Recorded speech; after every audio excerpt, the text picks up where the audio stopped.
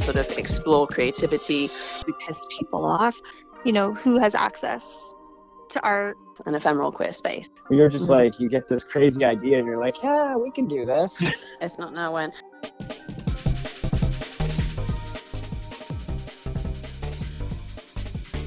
Welcome to episode 3 of the Third Space Gallery podcast. I am your host, Abigail Smith.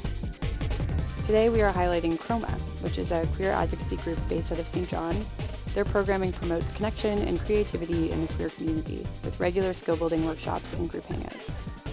I took part in a Zoom vinyl sticker making workshop through Chroma, and that was during a phase of the pandemic where I really needed to meet new people, and it was especially nice to connect with people in the queer community who I didn't know in St. John.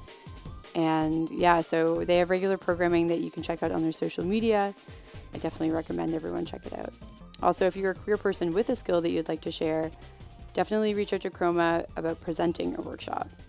One thing that I really appreciate about them is that they pay folks to present workshops, and also they not only have youth-only programming, they also program youth-led workshops. So if you know a skilled young person who would like to lead a workshop, definitely connect with them. I loved this conversation with Chroma co-founder and board member Alex Ash. Their energy is truly infectious, and you'll all see that very soon. I also wanted to thank everyone for tuning in to the Third Space podcast in general. At episode 3, we are so grateful for the wonderful feedback we've gotten, and it's been really nice to finally share all these recordings with everybody. And for those that don't know, Third Space Gallery is a member-led organization. Members can sit on programming committees, participate in member gallery shows, have a vote in the gallery's annual general meeting. I personally am not a visual artist, but the production of this podcast is a function of my membership, which was really cool to work on. If you are a visual artist, then the member shows are a really great thing to be able to participate in. So if you're interested in becoming a member, go to our website at thirdspacegallery.com. Thank you again for listening, and please enjoy this interview with Alex Ash of Chroma NB.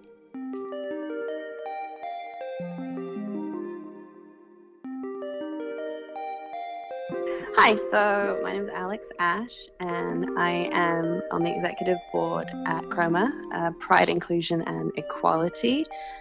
When I am not hanging out with the 2SLGBTQIA community, I work at the St. John Learning Exchange as a coach and coordinator, and have a lot of fun down here at the hub.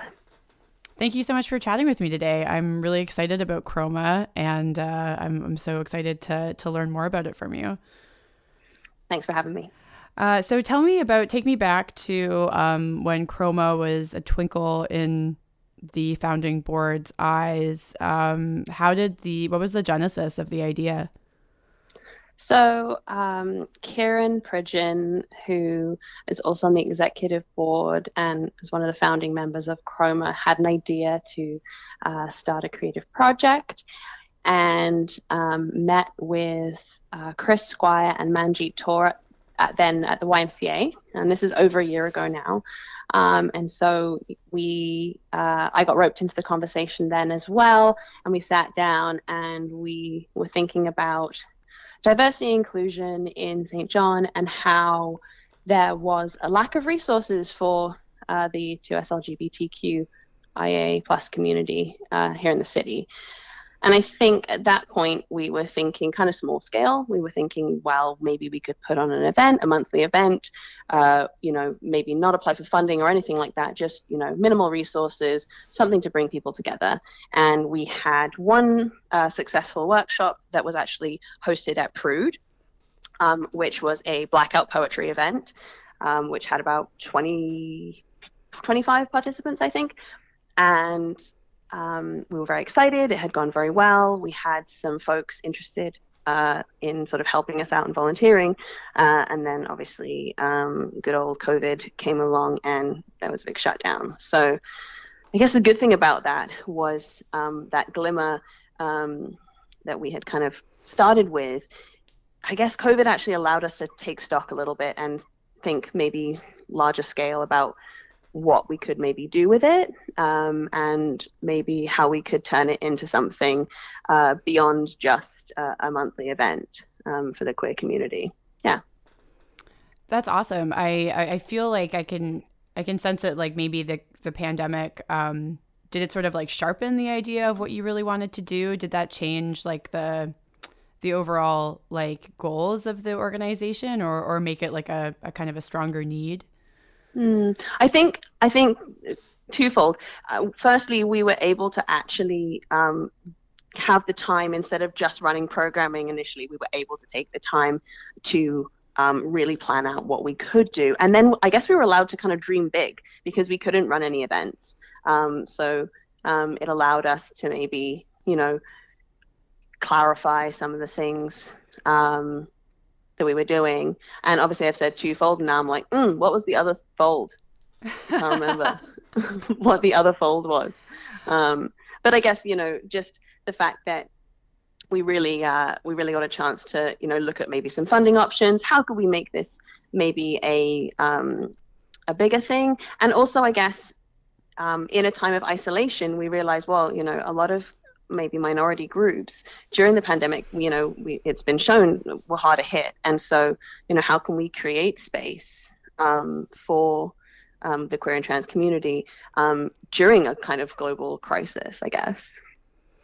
Yeah, absolutely. It like addressing that now really prevalent need of isolation, and that's always been kind of the thing that the queer community contends with and fights and pushes back against, is trying to find each other when things are quite atomized under the best of circumstances.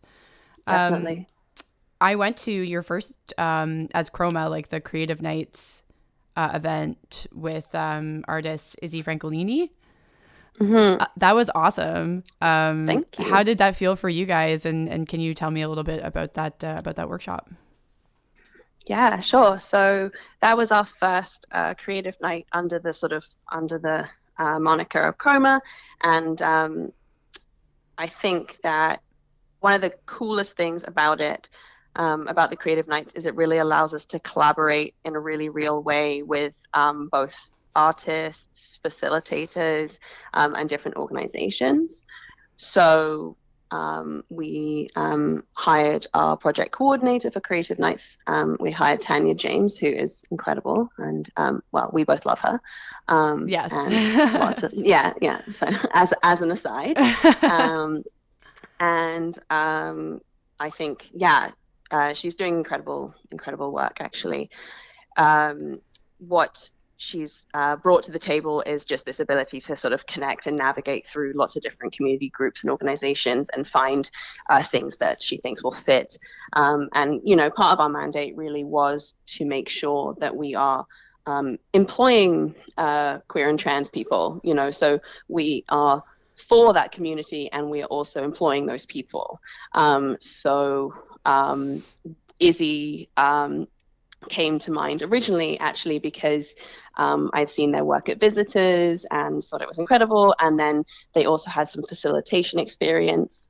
And so when they put forward an application, it just seemed like a perfect way sort of to, I guess, launch the first creative night. And so another really great thing about it was that we had a virtual workshop, as you know, because you were there. But there was also an in-person component that was hosted out of the Teen Resource Center. So one thing we've really tried to do is, as I said, really actively collaborate with artists, but also to kind of create some partnerships with other local community organizations. So the Teen Resource Center sort of put the word out, and we had a couple of youth come to that workshop in person, and then have the screen up with Izzy and their making up there as well. So going forward, it will be in person until things, if things sort of flip back and we have to do virtual, that's fine. But the goal is to kind of going forward to have in-person workshops and try and partner with more people. Yeah. Yeah. What was I'm curious with like the kind of the beginning of a new 2S LGBTQIA plus advocacy group, what do you and your team feel is the value in having it be Chroma create like a visual arts or creative arts focused organization? I think that it allows people to kind of bring a bit of themselves, and it also can appeal to a really wide audience. Like, it doesn't matter, you don't need to be skilled in one specific area to join a lot of these workshops. It can be a chance to sort of explore creativity. It also, I think, one of the awesome things, I mean, obviously art is a big part of my life, both musically, and I suppose being married to an artist also lends itself to that. But I think that it allows people to maybe give them a purpose. So give them a purpose with regards to, like, they come to a new space, they don't know anyone, maybe they're doing something, they're active in participating. So it's not like, and I'm excited to do this too, but, it's not like a queer meetup or a queer and trans meetup, where the purpose is to get to know people. It's something to come together to kind of bring you together, and that socialization aspect almost, I don't know, maybe it's on parallel or something, but it's like, here we are all together, working on something individually, but also together. So I guess that sort of sense of community art lends itself to that sort of collaborative community building idea, I think. Yeah, absolutely. And certainly, like, I think that my experience with it, and why one of the reasons I admire Chroma is that activity-based hangouts are a little far and few between for adults. Yes, totally. So that was like really refreshing to have like a physical thing that we're doing, and we're learning about the vinyl sticker material, and you guys made it really accessible and easy to pick up the materials, and so we're kind of all doing something with our hands, but also I met some folks that live in the same city as I do, but I had never crossed paths with before, so that was really cool too. And just the like kind of crafting nature of it, the pressure was really off because I didn't feel like I could mess it up because it's pretty low stakes. But it also reminded me of, like, when I was in high school, I knew of like some gay straight alliances. But after high school, like, aside from like gay bars, which are awesome and serve their own purpose, there isn't really, there's like a missing piece for queer adults who need to connect and need to be directed to resources. Yeah, I completely agree. And, they do maybe have them in larger cities, but I think there's just been a bit of a lack of those resources here. And I think I really like that you mentioned high schools and GSAs, because we really hope to, down the line, when we maybe have more of an education pillar under our belt, which is a medium-term goal of ours, we hope to kind of go and speak to high schools so that they know that there is something for them after they graduate, a kind of a transition piece or a bridging, to say, you had this support when you were at school, just so you are not left to navigate this by yourself, and we're here to support you, and we're here to help you build community after you leave high school, because, as you said, that is an important piece which is totally missing here, and it is really needed. And even judging by the fact that we had so many people on the first attending the first workshop is kind of showing that, I suppose. Yeah, absolutely. Are you folks getting the sense that you're like filling a real need? Like, how has the response been? The response has been incredibly positive. We had a lot of awesome feedback, because we want to make sure that it's what people want too. It's like, well, we did this, but we want it to be community led. So if it was like, we really enjoyed that, we'd like to do that again. We'd like to do something with, we want to do some painting, we want to do some drawing, we want to learn about sculpting or using plaster. Who knows? The world is our oyster, I guess. We can kind of take it in whatever direction people want. If people come to us with an idea, and we can find the person to lead it, I don't see why we can't do it. I do feel that liberation I'm so glad that the response has been so positive.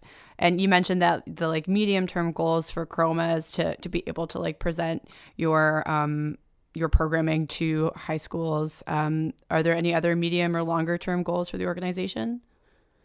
Yeah, definitely. So with that same idea in mind, we're hoping to be presenting to high schools, but also to organizations who might be looking for inclusivity training, maybe safe spaces, and how to be maybe more aware of gender and sexuality in the workplace. How can we have inclusive language?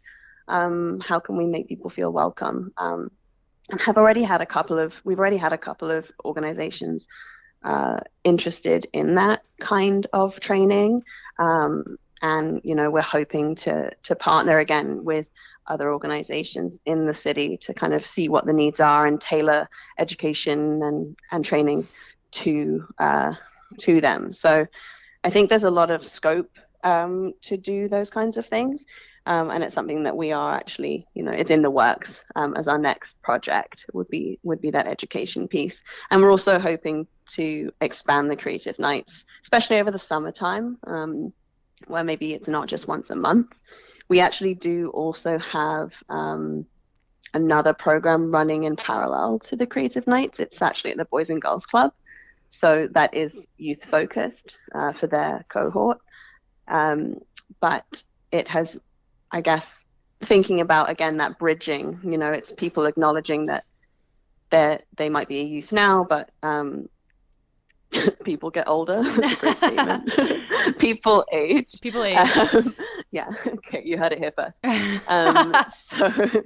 So knowing that there is a service for them after they, maybe they're too old to go to the Boys and Girls Club, but they know that they can still come to events and programming at Chroma. So yeah, we've been working really closely with Jill at the Boys and Girls Club, who's coordinating with Tanya to run those programs as well. So we do 2 a month at the moment, because we have one running out of the Boys and Girls Club and one at any other location that will have us. And I guess that's another piece of it too, is finding spaces and something that I think I said it on the radio before. I feel like that's like a weird humble brag of like, I was on the radio. Oh no, you guys are hot property, so don't worry if you have to recycle. I'm recycling. Yeah. So the phrase I was using was ephemeral space, and so this idea that an organization or a business allows us to use space, and then that space becomes a queer space, an ephemeral queer space. So it means that it makes it easier for maybe other queer and trans people to use that space after us. Maybe we can use it again. Maybe they can start to run their own programs that are geared towards our community.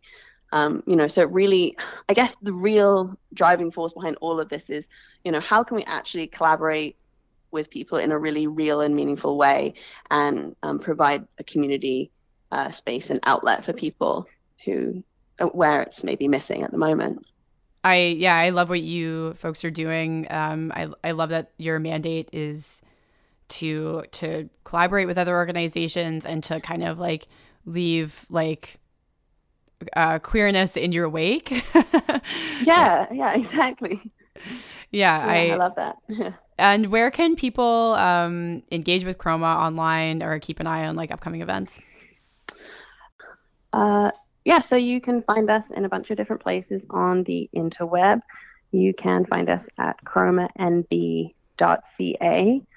You can email us at query@chromanb.ca. We have an Instagram and a Facebook account that is run by Nada Ratney, who is our marketing board member. And she's awesome, and she basically will respond very quickly to anything and everything. And you can find us on Facebook at ChromaNB or Instagram Chroma_NB.